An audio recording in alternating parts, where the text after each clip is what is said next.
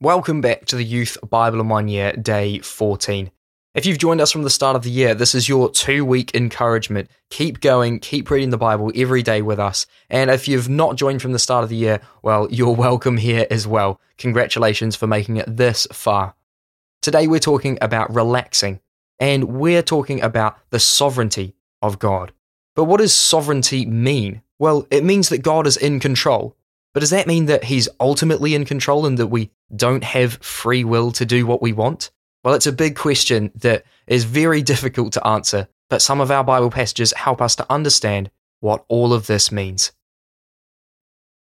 Joyce Meyer tweeted, "Just relax and let God be God." It's a great comfort to know that a loving God is ultimately in control of everything that happens.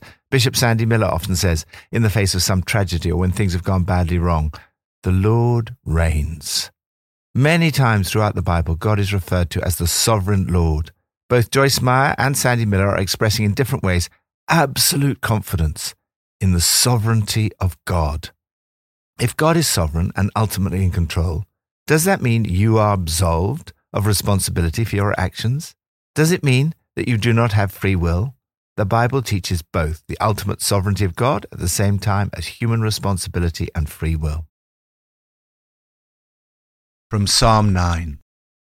The Lord reigns forever.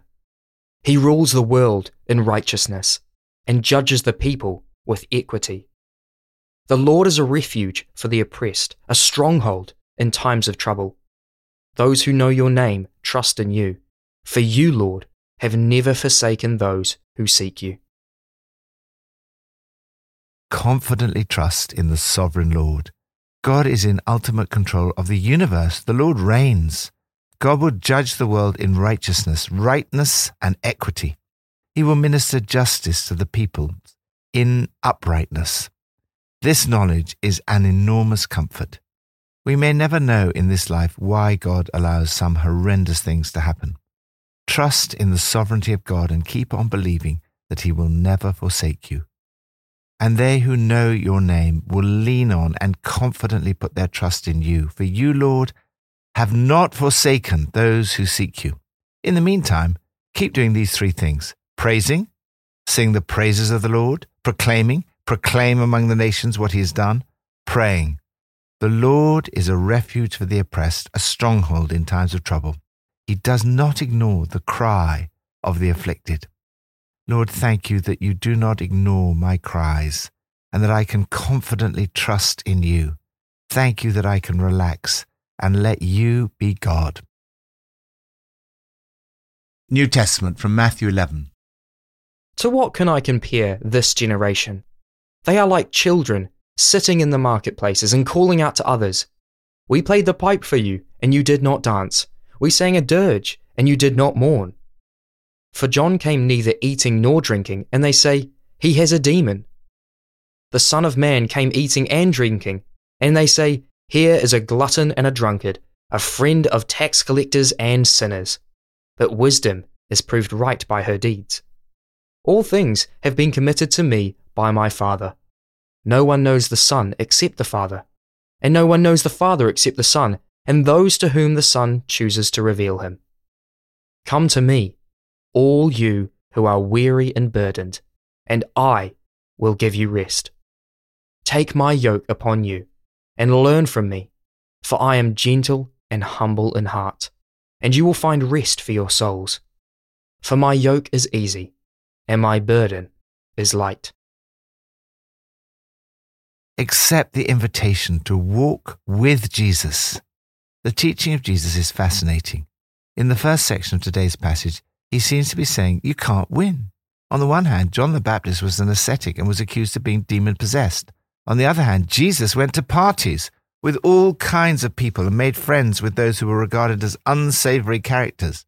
He was accused of being a glutton and a drunkard and a friend of tax collectors and sinners. Whatever you do may be misinterpreted, yet Jesus adds, but wisdom is proved right by her actions. I take this to mean that all we can do is the right thing and not worry what anybody else thinks. Opinion polls don't count for much, do they? The proof of the pudding is in the eating. Jesus then denounces the cities that he's visited and performed miracles in, where people have neither repented nor believed. He suggests that their sin is worse than the sin of Sodom. The sin of unbelief is perhaps the most serious of all. Jesus goes on to teach in such a way that it's clear that he believed in both predestination, that God has already determined everything that will happen, and free will. He teaches both alongside one another. It's a paradox. The two seemingly contradictory things are both true at the same time. It's not 50% predestination, 50% free will. Jesus says we're 100% predestined and we have 100% free will. This may seem impossible, but God is able to transcend and not distort human freedom. We ultimately see this in the incarnation. Jesus is 100% God and 100% human. He is fully God and fully human. Predestination. All things have been committed to me by my Father. No one knows the Son except the Father, and no one knows the Father except the Son, and those to whom the Son chooses to reveal him. Why God chooses to reveal himself to some and not to others is a mystery, certainly not based on wisdom and learning. Sometimes the great intellectuals simply cannot see it. You've hidden these things from the wise and learned, and yet sometimes people of little or no education, or those who are very young, little children, seem to have a very profound understanding of Jesus. You've concealed your way from sophisticates and know-it-alls and spelled them out clearly to ordinary people. Free will. Jesus says, "Come to me, all you who are weary and burdened, and I will give you rest." The invitation to come to Jesus is for everyone. No one is excluded. We are all invited. We all have a choice whether to accept the invitation of Jesus or to refuse it. I find it difficult to get my mind around this paradox. However, I found the following illustration helpful. Imagine a room with an arched doorway. The outside of the arch is inscribed with the words, "Come to me, all you." Everyone is invited into the room. But when you get into the room, on the inside of the same arch is written, "No one knows the Father except the Son, and those to whom the Son chooses to reveal him." In other words, free will is a doctrine for everyone. No one can say, "I'm not going to become a Christian because I've not been chosen." The invitation is to all. On the other hand, predestination is a doctrine of assurance for those who are Christians. Once you've accepted the invitation and entered, you can know that God has chosen you, and therefore he will not let you go. I love the fact that in a stressful world, where so many are weary and burdened, Jesus promises you rest. He offers to take your burdens and place them with his own. The yoke, something that Jesus would have made in the carpenter's shop, was a wooden frame joining two animals, usually oxen, at the neck, enabling them to pull a plough or wagon together. The function of the yoke is to make burdens easier to carry. I love the image of walking in step with Jesus, sharing our burdens, making the trials to be endured and the battles to be faced easy and light by comparison. Jesus is not a slave driver. When you pursue his agenda for your life, you carry a burden, but it's not harsh, hard, sharp, or pressing, but comfortable, gracious, and pleasant. When you do what Jesus asks you to do, he gives you the strength and wisdom to do it, and you carry his burden with him. There will, of course, be many challenges and difficulties, but there will also be a lightness and ease. Jesus says to you, "Are you tired, worn out, burned out on religion? Come to me. Get away with me and you'll recover your life. I'll show you how to take a real rest. Walk with me and work with me. Watch how I do it. Learn the unforced rhythms of grace. I won't lay anything heavy or ill-fitting on you. Keep company with me and you'll learn to live freely and lightly.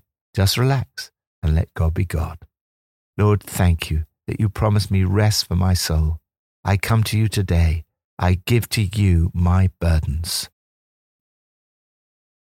Old Testament from Genesis 29:30. Then God remembered Rachel. He listened to her and enabled her to conceive. Watch God work his purposes out. God works his purposes out in spite of our weakness, vulnerability, and sin. Jacob was a deceiver. What we sow, we reap. He sowed deception and he reaped deception from Laban. He then continued the cycle of deception.